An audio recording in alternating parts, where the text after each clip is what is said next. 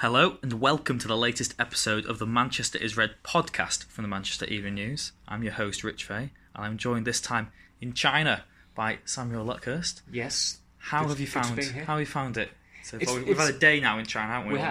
We have, and it is the smog can be overwhelming at first, and it is very hot. But Shanghai is pretty spectacular in the evening, especially from the vantage point we had last night. Yeah, I'm not sure the listeners will care dazzling. too much about our rooftop bar, which revolves. No. They'll be switching off right now, I'd imagine. But it's an interesting venue for United to come to after the disaster of 3 years ago when they were majorly undercooked and got tonked by Borussia Dortmund, but doing a much better. The conditioning of the players is so much better now. The pre-season is going well, and I think I'm in danger of actually looking forward to the friendly on Thursday, and that Tottenham apparently looked quite handy the other night against Juventus. So hopefully, despite the humidity out here and how inhibitive that can be, hopefully it will be a pretty good contest, because United have been playing at a good tempo, and obviously Tottenham are renowned for playing at having intense players and playing at a similarly high tempo as well. Bodes well, like you said, ahead of Thursday. That's when we will get onto maybe later in the podcast, because United have made it 3 wins from 3. Last time we were in Singapore, United had a very good support at the National Stadium in Singapore. It's for about 95% of the 52,000, I think. Yeah. Attendance were all United, and it was the best atmosphere we've had during pre-season. United won 1-0, courtesy of a goal from Mason Greenwood. But United started the game with a very strong 11, didn't they? And it almost seems like Solskjaer's. I mean, he'll probably make a few changes after the Inter game, but he's starting to sort of settle on the side for those opening days of the season. What did you make of United against Inter? They most comfortable side throughout, really, weren't they? They were very dominant. I think in terms of the whole settled aspect, it looks like he's decided on probably 8 or 9 players who are going to start against Chelsea on August the 11th. But in terms of the actual performance against Inter and the performances they've had on tour, they have got gradually better. They've become slicker, quicker, and in fairness, although it's not ideal coming all the way out here, and I think they're travelling 5,000 miles more than any other Premier League side, the way they've picked the opponents has been quite. It looks strategic, whether it was on purpose or by accident. Do they get a say in who they play in the ICC, or is it? I think so. Yeah, I think it is arranged. But you've gone from an A-League side to a Championship side to a Champions League side to, in Tottenham, Champions League runners-up. So it's a good gradual progression in terms of building up your fitness and building up your telepathy. Working on the whole tactical side of things as well. Against Inter, they were a lot better. Inter aren't as fit. They don't have a striker, as Antonio Conte is not tired of mentioning to anyone who'll care to listen to him about that. But you're still coming up against a team with pretty good pedigree, and they probably should have won by a greater margin. But even though I think it was at the hour mark or just after, then Solskjaer made wholesale changes, 10 off, 10 in, and it didn't really blemish the performance, because a lot of players came on like Chong, Greenwood and Pereira, who did really, really well. Greenwood's starting to dominate the tour. My piece from it was pretty much focused on Wan-Bissaka, and then Greenwood pops up and scores, and had to make that slight adjustment there. But in those two on the right-hand side, it's a very, very exciting combination to have those two. With Pogba as the conduit, again, he played very well. Yeah, we'll get onto that. It's one of the questions we'll have later on, is who's been your best player of the tour so far, so you can think over that one. But yeah, more on Mason Greenwood. It was the first game on the tour which he's not started as well, and maybe it was a bit of a new challenge for him when he came on, and it almost seemed like the game was got Peter out to a draw at some point. But Mason Greenwood, the moment of magic. Solskjaer said before the game that he's both-footed. What did he do? Take it down on his right, pass the defender on his left foot to the far corner, and it's the type of goal no one else at United would really score, would they? And it's maybe so encouraging that this player, who's been confident at the youth levels, and a player that we've always said, yeah, you can do it in the academy, but can you do it in the first team, he's stepped up to the mark remarkably. And as you said before, Solskjaer's maybe got 8 or 9 starters for the Chelsea game. He might have to rethink about his Mason Greenwood decision and put him back into the starting lineup now. You just hope he carries this form into competitive games, because the kid's a prodigy. He's exceptional. We've seen it at youth level for a couple of years. Academy enthusiast longer than that. but he really should be at the very least in that squad against Chelsea in just over 2 weeks' time. I think what struck me about the goal was that as soon as the ball came to him, you just knew what he was going to do, and it wasn't a surprise at all that he scored it. And then, I mean, we didn't have monitors in the stadium, but I think it was up on the big screen, so we were able to manage to catch it on there. And it was when you looked at the replay how actually difficult it was, because there were so many bodies between him and the goal, and the ball must have gone and passed about 3 or 4 Inter players, including the goalkeeper. But he makes, I mean, it wasn't an easy chance, but he made it look easy. And he's beating a quality keeper in Handanovic there. I know Handanovic was kind of culpable for it because he shouldn't have punched the ball away, but he'd been playing very well up until then, and he'd thwarted quite a few United players. But Greenwood's he's a joy to watch. Certainly one of the highlights for me last season covering United was that Youth Cup game against Chelsea at Lee, where he scored a hat-trick, and you just thought this kid needs to be fast-tracked now. And I think he probably should have had a start sooner than the last day of the season against Cardiff, but he seems to be making up for not quite being fast-tracked sooner on this pre-season. He's been exceptional. He can play, I mean, I think at the moment you'd probably say play him on the right, because him and Wan-Bissaka, Pogba down that side, that has the makings of a very, very threatening combination, even in Premier League football. But he is a goal scorer by trade. I think the left is probably somewhere you wouldn't really consider him for the time being. Which is a relief, isn't it? Given how top heavy that side is, or how lopsided the United attack can be, and just observing him, it's interesting to see. I mean, Solskjaer made the comparison with Ryan Giggs after the game, and we were at a hotel, this rooftop, the day after the Inter game, and Greenwood was there, De Gea, Luke Shaw, and Diogo Dalot. We spoke to Shaw, and some of the Singaporean reporters managed to speak with De Gea. But Greenwood, I think the female compere realised when she was doing this very brief, innocuous Q&A, she mentioned Greenwood about him scoring. And there was kind of like she was waiting for him to reply, but then it dawned on her, he's off limits, he doesn't speak. And that was what United did with Giggs. They protected him, and I can understand that. The flip side of it is that he's so unfazed about playing in front of 50,000 people. I don't think he'd be fazed about answering a couple of questions about how well he's doing. But that protective nature, that has been a facet of United in the past, and it has served them well. So I can completely understand why they're doing it with Greenwood. And I mean, he asked the press officer questions. We were waiting to interview Shaw. That was kind of like a reminder. He is 17. I mean, his stature, his physique, he has filled out very, very quickly, and he looks robust enough to handle Premier League football. There's nothing lightweight about him there. But I suppose there are times when you do open your mouth, when you do speak, people remember how young you are. Although he's not been quite as embarrassing as Aaron Wan-Bissaka on that front when it comes to not answering questions. Yeah, whereas while you were with Luke Shaw, we had the pleasures of the Adidas event in Singapore Quay, and there was 3 sort of sections set out. We had for the local press, for the written and broadcasting. You had Mata and Wan-Bissaka doing rounds, and Wan-Bissaka.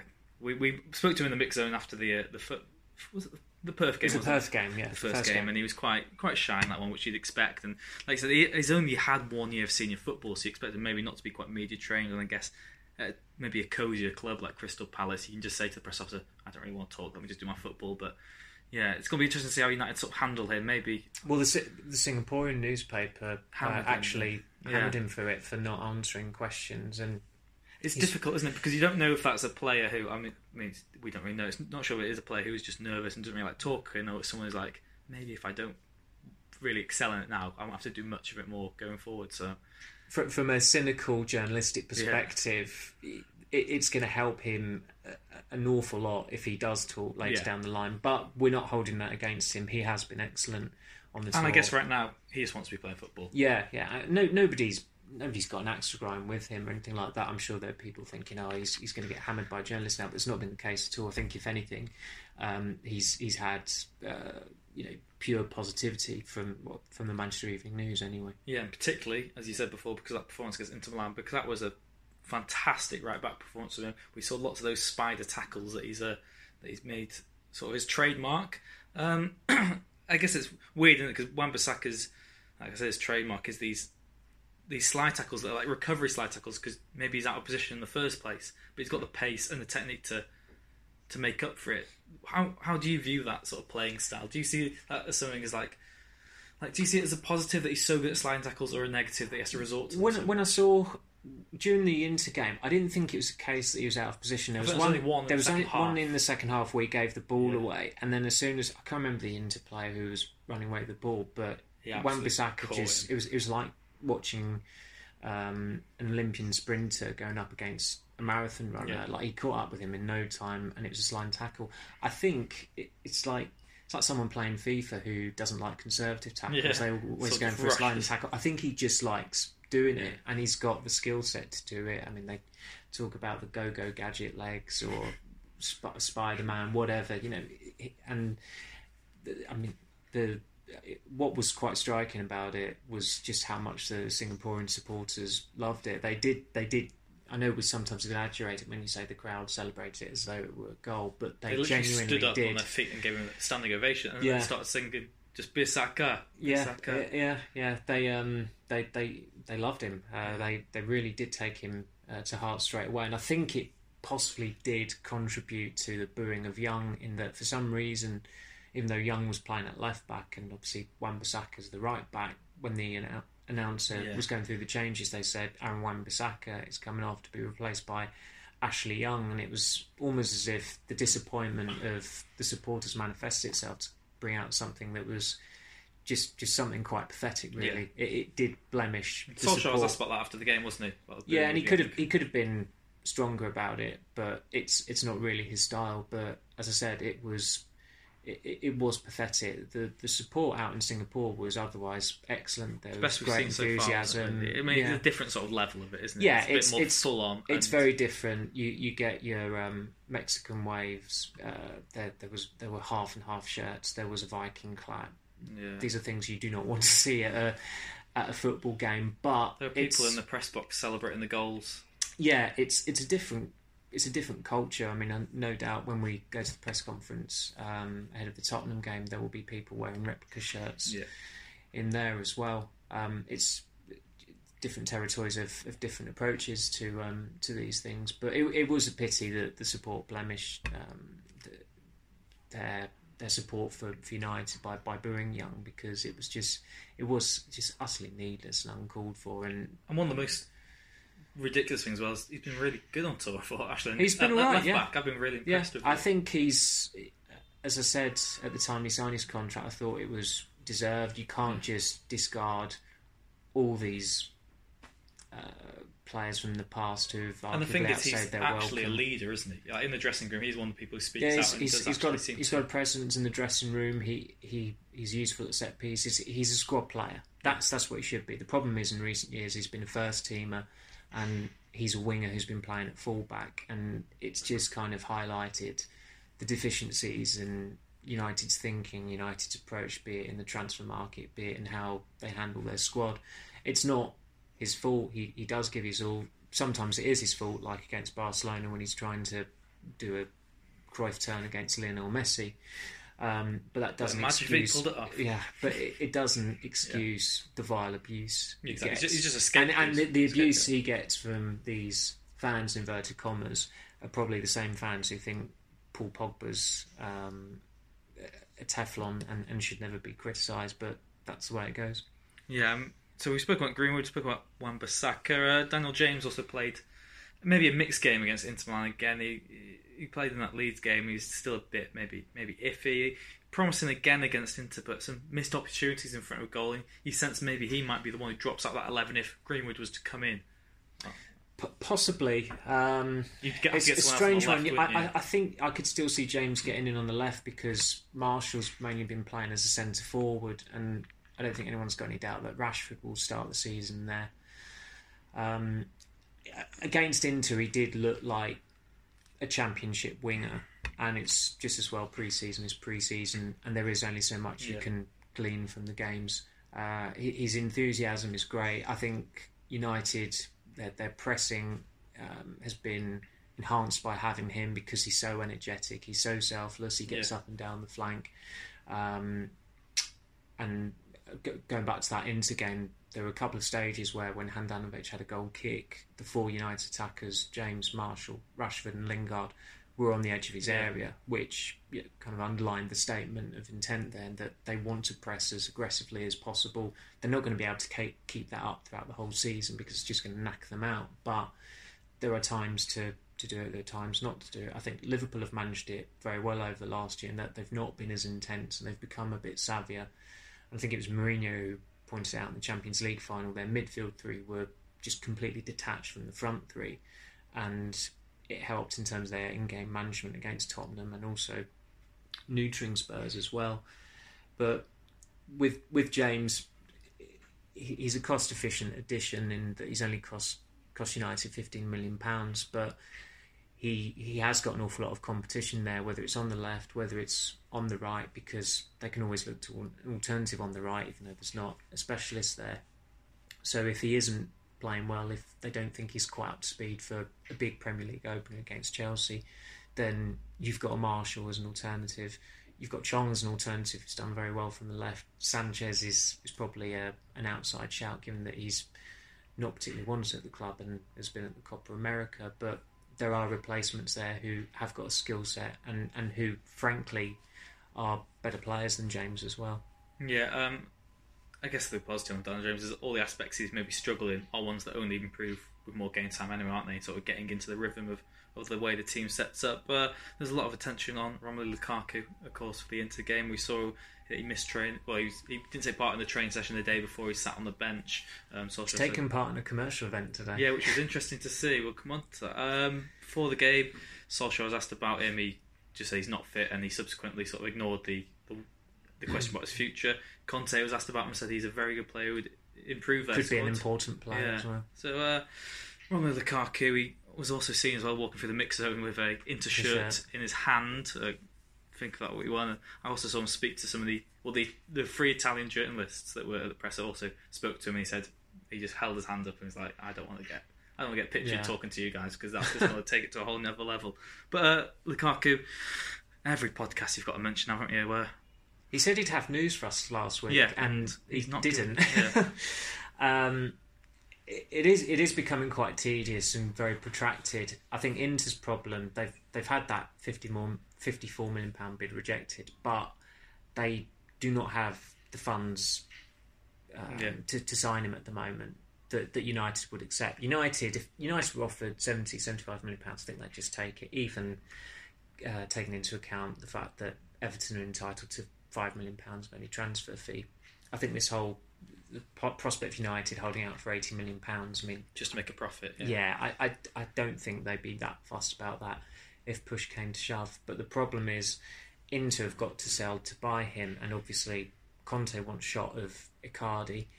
Some of the Italian journalists in Singapore were suggesting Icardi was waiting for Juventus, which sounds quite peculiar really, given what a brilliant squad and a brilliant attack they already have. But if they can shift Icardi, if they can shift Nainggolan, then they have got the funds to go for Lukaku there. But there's been talk of United maybe, because United have said they would get a replacement for Lukaku, and given that at the time we're talking at the moment, there's 16 days until the Premier League deadline, Inter have their own deadline effectively to sign Lukaku, purely because I think United would be very reluctant to sell most of the players who could possibly go anyway after the Premier League deadline. I think there are certain players they'd make an exception for, like Matteo Darmian, Marcus Rojo, absolutely, Phil Jones as well. One of the defenders, Solskjaer's already intimated they'd have to sell a defender if they did sign a centre back. So it has, I mean, even though it's still rumbling on for Lukaku and there have been little details, nothing has really moved on other than Inter have had a bid rejected that was always going to be rejected. So it's pretty quiet. I mean, going on the commercial event he was at this morning, I was led to believe that these kit photos of United players posing in their new kits, and Lukaku hasn't been posing in them, that has been deliberate. the fact that he's now at a commercial event, it does make you wonder, are United expecting him to stay? Are they not expecting much more from Inter? But these things change so quickly, and there's so many nuances involved with transfers and dealings that it can, as I said, it can just turn on its head overnight. Yeah, like you said, Solskjaer's always said they do want to replace Lukaku if he was to leave. Do you actually think they would buy some more? Do you think it might just be clever trickery by the manager? We were talking about this last night, weren't we? Yeah. And I think the term red herring was used, and it wouldn't surprise me if they were to sell Lukaku and say his replacement is Mason Greenwood. And I think that could be crowd pleasing enough because Greenwood is a brilliant enough young player, but ultimately Lukaku has been United's top attacking goal scorer in the last 2 seasons. Yeah. He's probably still their most reliable goal scorer, despite Rashford looking good recently, and Greenwood coming on leaps and bounds. So you do need to offset the loss of that. And when Ibrahimovic got injured, United knew they needed a striker, and they went with Lukaku. I know things have changed, and it's all about having more multifunctional forwards who can play across the front line, but there are times when you just need a reliable goal scorer. And I know Lukaku isn't playing the role he wants at United, and he does feel marginalised by Solskjaer. It was quite telling that Conte used the word important to describe what Lukaku could represent for Inter, because that's exactly the same word Lukaku's people have used to describe what he's not felt as under Solskjaer. He's not felt important. I think he started 15 out of 29 games under Solskjaer. So I could still see him having a role at United. I could still see him going to Inter. It's just one of those things that have rumbled on for months and months and months. And I think this time next week, we could still be expecting it to rumble on into the last week of the Premier League window. That's a teaser towards next week's podcast, isn't it, already? Expect another Lukaku chat, in which we might not actually get to the bottom of it. But we shall see what happens with Lukaku. And it'll be interesting, of course, we've got Solskjaer's press conference tomorrow. It'll be interesting to see what's the latest is with Lukaku, because maybe if he is back in his commercial activities, he might become fit again. Is he fit? Yeah. Who knows? We'll see. But yeah, seems like a nice time to get onto the match against Spurs. You've already mentioned that it should be maybe the toughest opponents United will face. Spurs, of course, beat Juventus 3-2 at the National Stadium in Singapore just the night after United beat Inter. Humidity is going to play a big part, but there were a few concerns maybe last week that the pitch could be in a difficult situation. As we're recording this, it's a nice sunny day in Shanghai. Seems like I've not checked the weather forecast, but I looks think like it's meant to be a bit wet, but it doesn't seem like. I mean, this has got to be like that BBC weather report, isn't it? Where they said there's no way there's going to be a storm. Oh, Michael Fish saying, that's right. And then of course there was the was it a hurricane? Yeah, the Great Storm of '87. Yeah. Absolutely. I think there's always that fear from our perspective. For me personally as well, having been in Beijing 3 years ago, going there for a game that never took place because there was fungi on the pitch and there'd been downpours, and your whole kind of like image of Beijing is just completely shattered. Tarnished. Having seen how spectacular it looked at the Olympics in 2008, and you get to the place and it's like one of these towns that Lyle Lanley has gone through before he ended up in Springfield to introduce the monorail. So fortunately they're playing at a different Shanghai stadium to a few years ago, because that was not great either. I imagine it'll be fine. I think that sometimes these stories can be described as scare stories. And, I mean, United have sent, but they've sent their groundsmen out here to check on it. They've had weekly reports. For the last 6 months. So they've clearly been keeping on top of it, which is the right thing to do. But then particularly after Beijing. There were concerns about the pitch in Perth. There were concerns about the pitch in Singapore. Yeah. They're both, all those I think when you're in this part of the world, given how variable the weather can be or how hot the weather can be, that's always a concern. But I think what happened in Beijing a few years ago was just an aberration. I hope it's an aberration anyway. I mean, the weird thing is that when United tried to have their own version of the Amsterdam Tournament or the Audi Cup, which was known as, I think, the Vodafone Cup 2004, a match was abandoned because of a storm in Manchester. So maybe pre-season's cursed. Maybe lightning will strike twice again, but As I say, I've not checked the weather forecast, but I suppose with the humidity out here, there's always a chance that a storm could brew and cause us much dismay. But it seems like it will be okay. Yeah, I was going to do some awful link about Storms brewing and Gareth Bale, but that's not in the next question. But the next question is just going to be on the match against Spurs. What are you expecting in terms of a test for United? I know that Spurs played maybe a weaker side than United have been playing when they started off against Juventus, at least. It's going to be difficult to see, but it's a real sort of good benchmark for United to see just how they do compare to Spurs, whether it is a weakened side or not on Thursday night. It is. I wouldn't expect him, given the way he's gone about it in the last two games, to play a completely weakened side or a team that just looks like a Carabao Cup side. I'd expect it to be a little bit like it was against Inter, where the basis of this first 11 that he's clearly trying to settle on starts, and then come the hour mark he might make a lot more changes, or some players will get up to 70 minutes just to keep on building up their match fitness. As I said, I think it could be I hope it's a good game. I think it's against two teams who, in Tottenham's case, they've been renowned for intense football for a number of years now. United are trying to get to that level now. They've been doing an awful lot of fitness work to get to that level.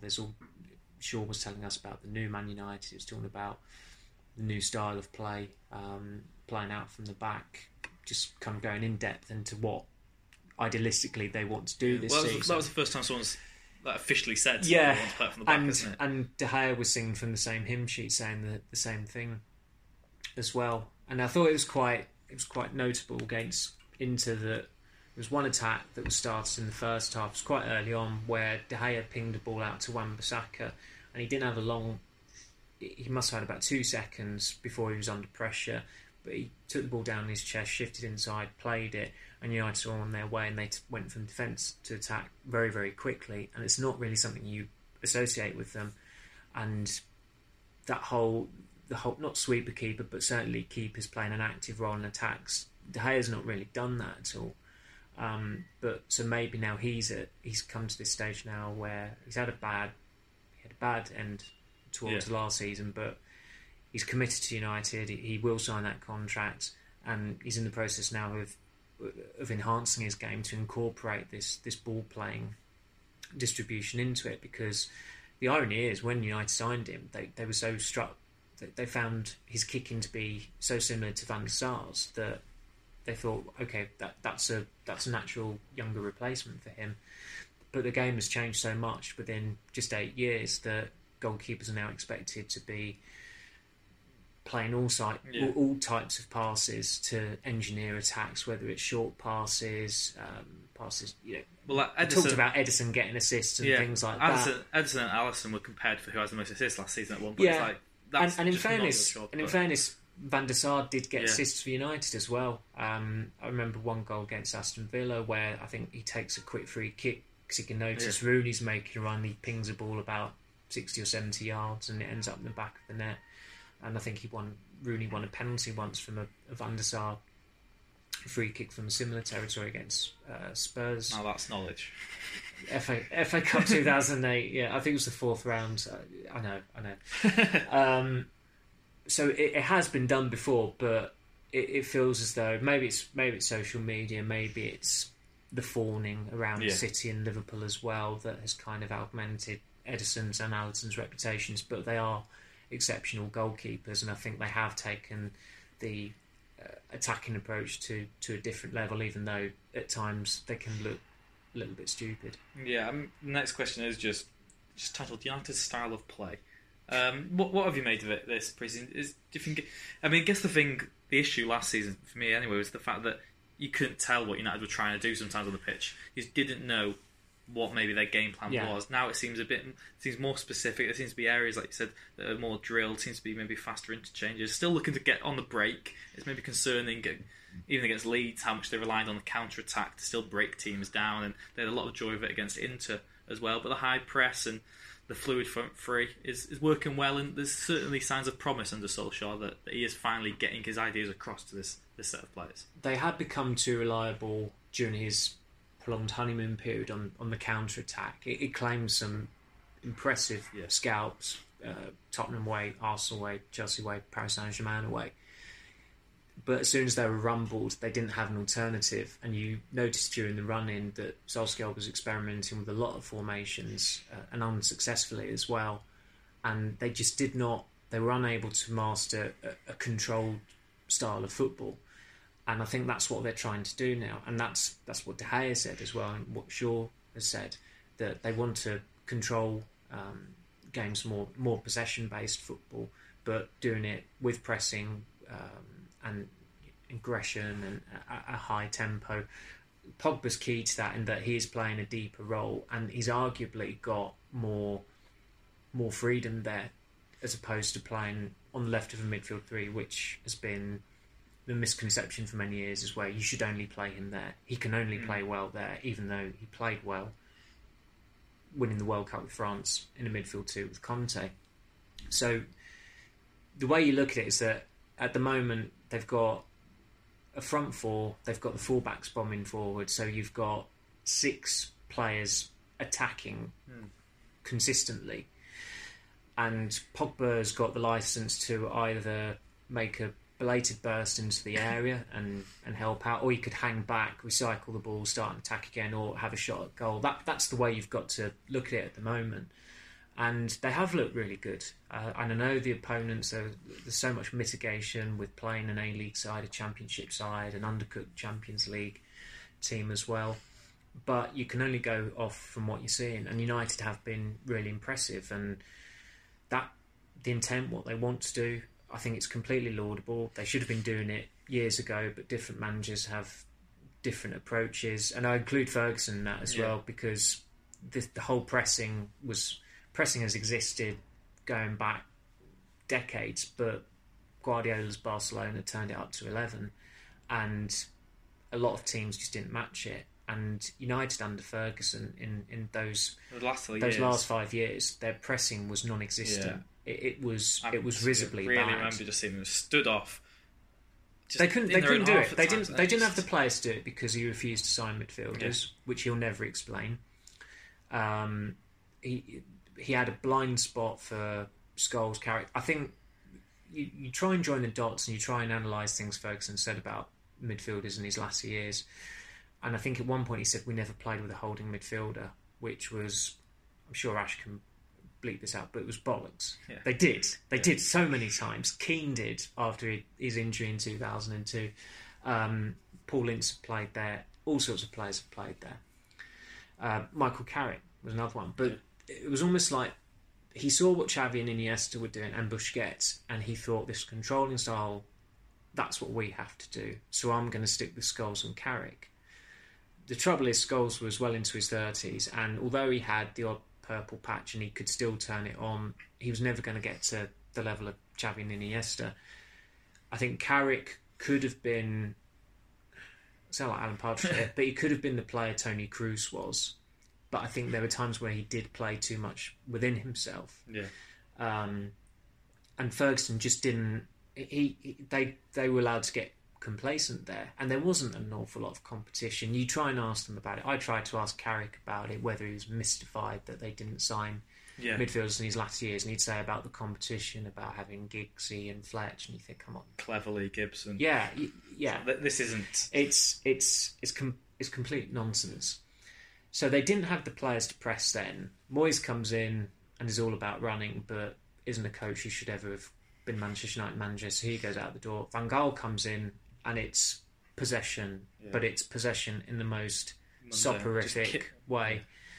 Mourinho, it's not so much about possession, it's more about power players, win at all costs, pragmatism. So they've not. It's taken them, startling as it sounds, it's taken them 11 years from seeing what Barcelona are doing in their revolutionary season under Guardiola in 08-09 to decide, why don't we try that now? Now there's a lot of mitigation there again, because United won a lot of things under Ferguson. Still, they won 3 leagues, but for a manager who's obsessed with winning the European Cup, it reflected horrendously on him that in that 2009 final, where you thought they had a chance of beating Barcelona, 2 years later in 2011 at Wembley, you knew they didn't have a chance. Yeah. They were actually they were poor. Poorly prepared. No, they were worse prepared to take on Barcelona 2 years later. That suggests there was complacency. Yeah. That suggests that the Glazers had turned off the tap and Ferguson wasn't going to rock the boat either. So you could write a book on it, really, just all that. But that is the. It's just kind of. It's almost as if just speaking about it now. It's come to us. It's almost like just come to us. It's like, wow, United have taken 11 years to think. Let's press. Let's play with aggression. Let's catch up with modern football, really. Yeah, let's have quick players. Let's try and play out from the back. And it seems like you said, it seems that even like every mid-table team in the Prem's been doing this for 3-4 years. Yeah. People like Bournemouth and Crystal Palace. I was about to say Bournemouth in the first half at Dean Court, Vitality Stadium, whatever you call it, against United last season were exceptional. They absolutely steamrolled them. It's one of the worst. It was amazing that it ended 1-1 at half time because it was one of the worst first half performances by United I've seen, and I think most of them came last season. In fairness, after half time, United were pretty good at Bournemouth, but Bournemouth in terms of what they were doing with the ball, the intensity, everything about it, and United at times just looked like, what the hell is this? And sometimes you have to look at the recruitment. United have probably had too many 6-foot-plus players, too many power players. I think that was Mourinho didn't help himself there. That was the profile of player he preferred. But in the modern game, I just think it's a little bit antiquated. And now with Daniel James, he's quick, small. Wan-Bissaka, okay, he's probably about 6 foot, but he's quick. Yeah. And he's a modern fullback. You can see that, and he wants to become more attack-minded. So they're heading in the right direction. The test, of course, do they carry it into the competitive season? Those first 4 games, I think the cut-off point, when it comes to September internationals, you'll be able to know whether it's going to be a success or not. Yeah, we'll say, like Solskjaer said, you can't win it in the first couple of weeks, but you can certainly lose it. Yeah.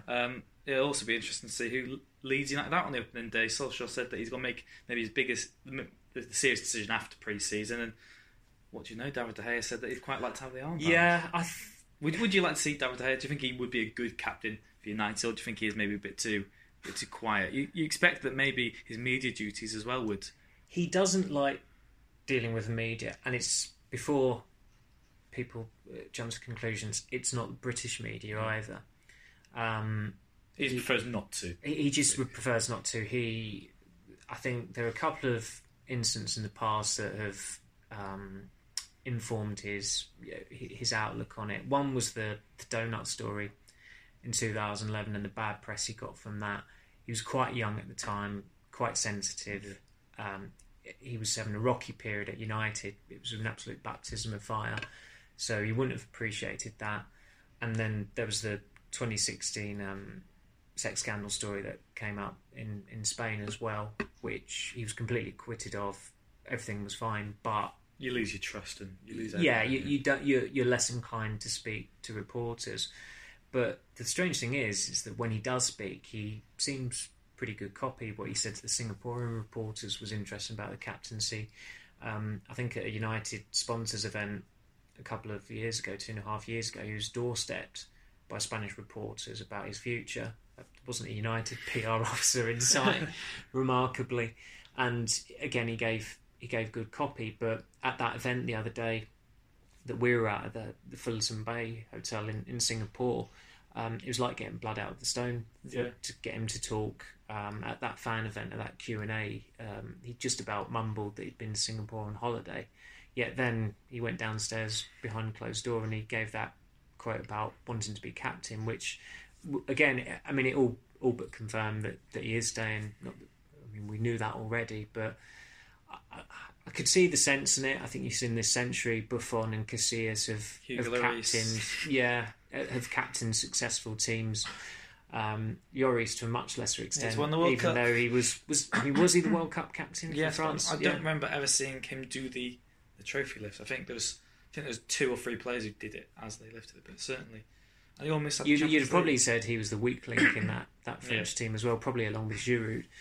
But there has been a tendency in this century to make the goalkeeper captain, and sometimes I certainly think in 2012 sounds a bit ridiculous now, but I think in 2012 Joe Hart would have been a good choice for England in that it would have, amid the hoopla over Terry being stripped of the captaincy, the Fernand thing going on, it would have completely, the significance of it would have subsided, and people don't get antsy about it anymore. With United, I can see some sense in giving it to De Gea, but I guess what United need to do is bring back the importance of the armband, don't they? Because the fact that they've had the last couple of seasons, they've had maybe that would be the argument. Solskjaer always says, you need this Brian Robson figure, you need someone on the pitch who's going to galvanise the team when they need it.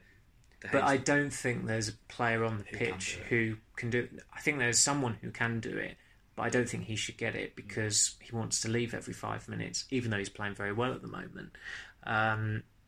So De Gea would kind of be logical in the sense that he's been there. I think he's probably the 4th longest servant in that squad, technically, behind the Holy Trinity of Smalling, Jones and Young.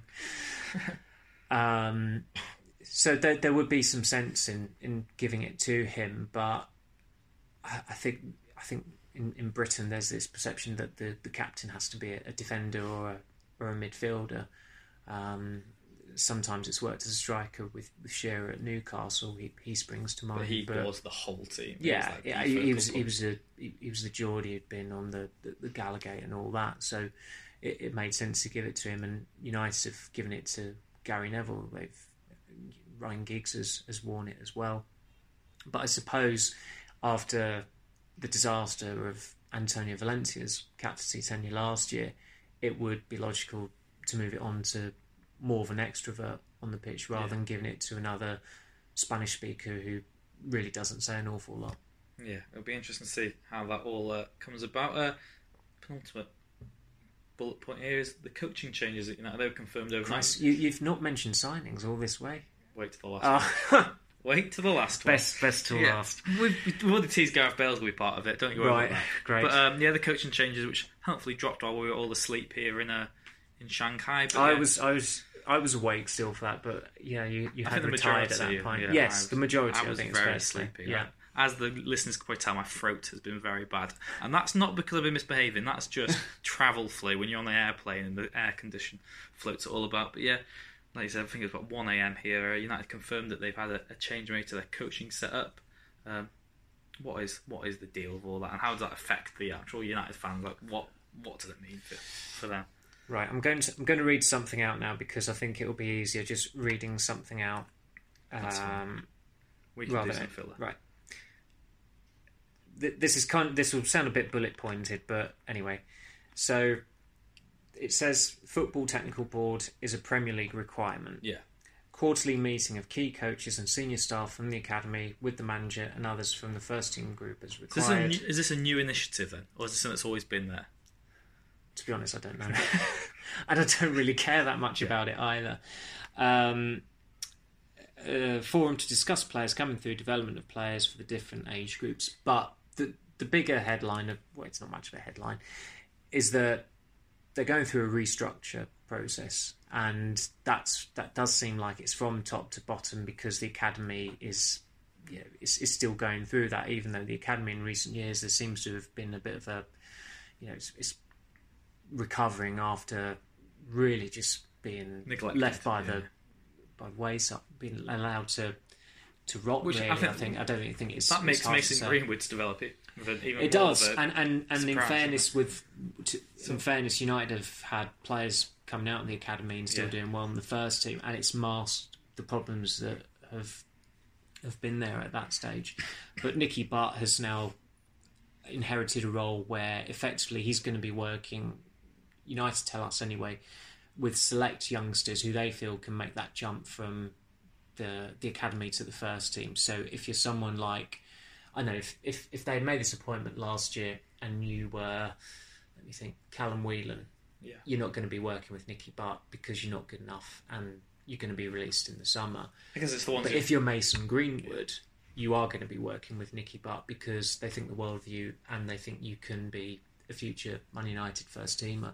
So I know it risks kind of alienating an awful lot of players there, but also it arguably acts as an incentive for those players to get up to speed so they can have that face time with Butt, with the prospects of forcing their way into the first team.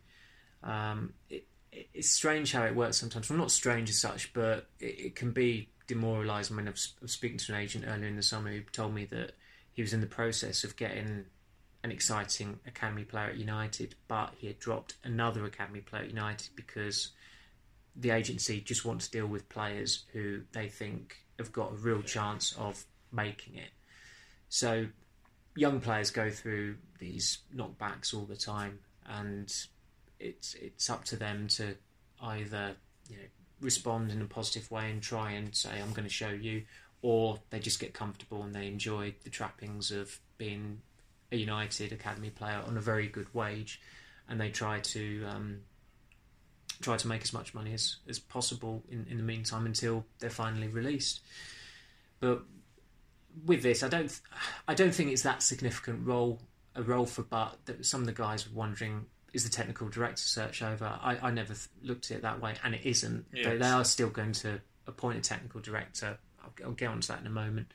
But Nick Cox is the new academy head. He's replaced Nicky Butt. He's going to be working closely with Nicky Butt still.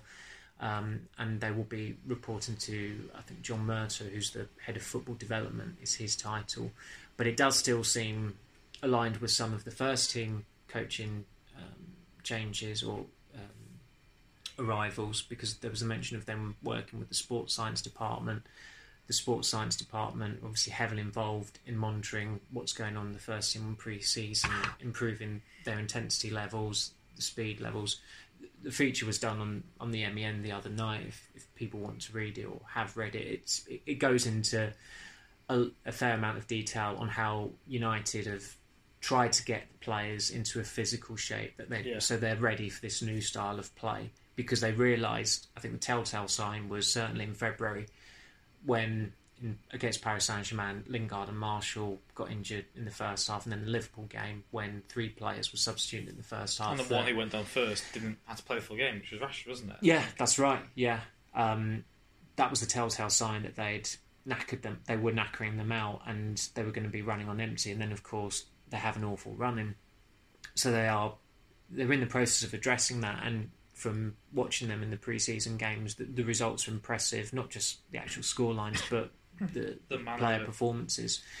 So the restructuring continues, but the main one that everybody wants to know about is when the hell are they going to appoint a technical director? They outlined their intention to do that on the day Mourinho got sacked. That's 7 months ago. United told us in March, late March, that they hoped to have one installed before the start of the new season. There were 16 days, as we sit here speaking, until the start of the new season, and United's priority, of course, is to make 2 more signings. So it would be ironic to appoint a technical director and not get 2 priority targets when the technical director's remit is obviously to help with player recruitment. From what I was told is that this technical director would oversee an advisory panel likely made up of former players who would identify prospective signings, make decisions on current players' futures, whether do they get a new contract, do they not, which is sensible. But I think what I was told anyway was that because it's set up that way, the technical director, after he gathers all that information, he would then report to Ed Woodward and Matt Judge, and the final decision rests with them. Yeah. So Ed Woodward would not be, his power is still intact. He still has final say, and I think that's probably why an awful lot of very well qualified technical directors who would like to assume that role at Manchester United are put off by it, because they do not have the autonomy that they would at another club. Yeah. So that's why, it's partly why, one, it's taken them so long to nail down a credible candidate. I say that not knowing who the technical director is going to be. The technical director might be a creditable candidate eventually. But it is a slight worry when it's taking this long, and you're looking at certain people who might already be attached to the club who could eventually assume that role. Yeah, well, it'll be interesting to see how that all develops. But like you said, even if they do come in, it's too late for them to maybe make an impact this summer on what actually happens at United. Oh yeah, we knew that in March though. When you're talking about hopeful of getting them in by the start of the season, you know at that point they're not going to be in. That I said at the time, I think that they should have appointed a technical director before the next permanent manager. Yeah, and so then that guy could say, I mean, the technical director, his role, certainly at Manchester United anyway, should be that of a pessimist. And I don't mean that as a negative, i.e. someone who says, amid the positivity of PSG, they wake up the next morning and they say, look, okay, yeah, it's going great, but just hold it off until the end of the season on the manager. Don't do it. But of course, there's not a technical director there, and what happens? They appoint the manager, and it might be the right decision, might be the wrong decision, but it's fair to say that it was the wrong decision at the time because look at what happened with the results after that. So, yeah, but there's still not a technical director, so you still got, as I said, the University of Bristol economics graduates being the kingmakers at a football club. Who would have thought they would have got that when they went to their freshers' fair? I wonder if that was promised to them in their pack. Who knows? We'll wait and see what happens though. But as you mentioned there, it brings us nicely onto the final talking point. It is transfers. You said United want to get 2 more before the end of the window. Time is ticking down. What is the latest for Manchester United? They're still interested in Harry Maguire. They're still interested maybe in Sean Longstaff. Still, valuations aren't being met though from both parties. Something's got to give. What do you think is going to happen, Samuel, in these last 2 weeks and a bit before that window slams shut? Well, I think 2 weeks running we've been on tour now, and there have been Harry Maguire, £80 million. One was a story saying that he was going to have a medical the next day. He didn't. He's still a Leicester player. He's playing for Leicester. There was a strangely worded tweet yesterday that said Manchester United agreeing £80 million deal with Harry Maguire. Now, you could be agreeing a deal with Harry Maguire and Leicester next week or the week after, but the fact is the tweet was false. Yeah, they're not in the process of agreeing it.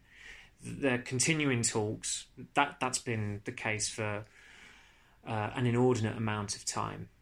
So they're no closer to any breakthrough.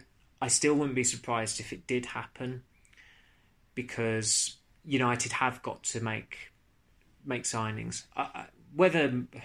I don't think Maguire is ideal for United. I think he has merits. I can see why United like him. I can see why Solskjaer and Phelan want him. Mourinho liked him last year. I can see why they're going for him. Manchester City like him. That's kind of seen as a ringing endorsement. Worked so well with Fred. But in all seriousness, I could see why. But from a purely personal perspective, I would still say take a punt on £25 million Toby Alderweireld rather than possibly an £80 million Harry Maguire. Why pay triple and a bit more for Maguire? But it could work out, and I think with United wanting to play out from the back, it's interesting that they want 2 ball-playing centre-backs, because it'd be Maguire and Lindelof. So the days when it was silk and steel, it's kind of like United are happy to abandon that to go with 2. The past they're getting rid of, isn't it? Yeah, it's like Stan Vidic. It's not Stan Vidic, but Fernand Vidic, Bruce Pallister. That they're moving away from that template, which is it's an interesting outlook. It's an interesting strategy. So obviously it is Maguire, but they need to have a fullback target if that comes to naught. Koulibaly's been a player of interest, but there's not been any movement there, any concrete movement anyway, and he's played at the AFCON, so it's not an ideal time to recruit him, even though there'll be a lot of United players say I don't care, I want Koulibaly because he's great, but they've obviously prioritised Maguire. And as I said, I just think that if by having that £70 million bid rejected, there's got to be a willingness to go north of that, and to go north of the £75 million, kind of like the threshold, if you like, which would make him the most expensive defender. But I think they are clearly prepared to do that, but it might be a case of negotiating add-ons or what have you. I don't know. And also they need to shift a defender as well. And I think that is, it's an easy thing to overlook, but it did partially prevent them or stop them from signing a centre back last summer because they were trying to get rid of Rojo. They didn't. I don't think I think they should have just signed a defender anyway, whether they were saddled with Rojo or not. But it's besides the point. Or maybe just don't offer these defenders new long-term contracts. Well, yeah, exactly. They are their worst. They are their own worst. They are their own worst enemy with these things. And let's face it. I mean, Leicester. Do they really want to take? Hypothetically, would they want Phil Jones and Johnny Evans' partnership when they didn't? They didn't do it at United. It's kind of an admission of defeat. And Leicester, I think, you look at their team. There are probably 5 players in that Leicester team who would improve United's first 11. Yeah. They really need to be of the mindset that we're chopping away at United's heels here. We've got a chance of possibly supplanting them in the table. But the fact that Rodgers said that they'd had 2 bids for him, and as far as everyone is aware, it's only been 1 bid, that suggests they are absolutely willing to sell him. It was almost as if like he was trying to whip up an auction to get more money out of United. Because Leicester have set they've got a deadline on it, haven't they? But let's face it, if United come in on the Monday, like 3 days before deadline day, and offer them £80 million, I suspect they would accept that. Yeah. They will take the high ground then, are they? Yeah, exactly. I think a lot of managers have put their foot in their mouth over transfers. I think Chris Coleman once said, Louis Saha leaves over my dead body. And obviously he did go to United in 2004. and Coleman later said that was something he learnt from. He was trying to be really aggressive like the big man. He's not going anywhere. And of course Saha did go to United. So Maguire's being prioritised. United are still in for Longstaff. They're not going to spend £50 million on Sean Longstaff. Newcastle have quoted them that, but let's face it, if Newcastle got 35 million, 40 million for him, they'd probably sell him. Because that's an awful lot of money for a player who's played not even half a season, made his debut in December, got injured in March, played 9 Premier League games, I think it is. There's an awful lot of posturing that goes on with these matters, but I do think, again, I think the problem with Alderweireld is that if United signed him, they do look like world champion hypocrites because it's all about shying away from Mourinho's short-term strategy. He wanted like late 20-something established players who weren't going to be around for very long. We want the long term, and obviously Alderweireld is 30 and was wanted by Mourinho last year, but I still think that Alderweireld is a better defender than Maguire. Yeah, and if you buy Alderweireld, you need 2 years. It might be a quick fix, but you need for 2-3 years. And you got he could. Through. I think if they'd signed Alderweireld last year, they'd have got in the top 4. Yeah, I really do. And he is quality. And Simon Peach even said himself, massive Southampton fan. He said the best centre back at Southampton in the last 5 years was not Van Dijk, it was Alderweireld. I know Alderweireld was only there for a season. And that's against Maya Yoshida as well. And Enda Stevens and Jose Font, European Championship winner Jose Font, Champions League winner Dejan Lovren. Yeah. So best defender in the world, isn't he? Was that what he said? He's one of the top 5 or something. I can't remember. Yeah, delusion is easy to contract on Merseyside. I think everyone's found. So I'd still go for Alderweireld, but obviously he's really not.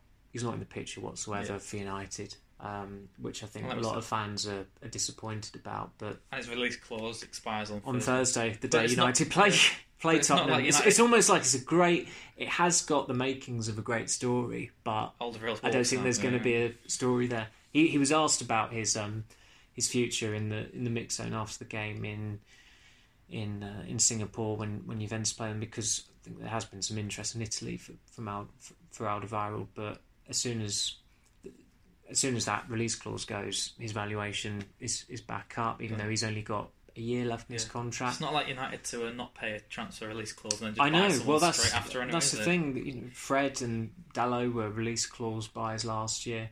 I suppose, I suppose from Spurs, certainly specifically from Daniel Levy's perspective, he will not be happy if Christian Eriksen and Toby Alderweireld leave the club on free transfers next summer.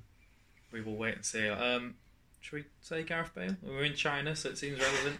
Gareth Bale's not coming to United, is he? No, he isn't. Okay. No. Just like that, right? I know you'd like him at United, but I'd love him at United. I just want to see him playing football on TV I can watch. I did like Andros Townsend's tweet about the streets won't forget, and it was a picture of his goal against Liverpool, his goal against Atletico in the final, and then goal against Barca, the Copa del Rey final, which was an extraordinary goal. I was looking through his YouTube, like a YouTube of Bale's 30 best goals, and some of them are just ridiculous. The one against Legia Warsaw, which is a volley from like 30 yards, first time to the top corner.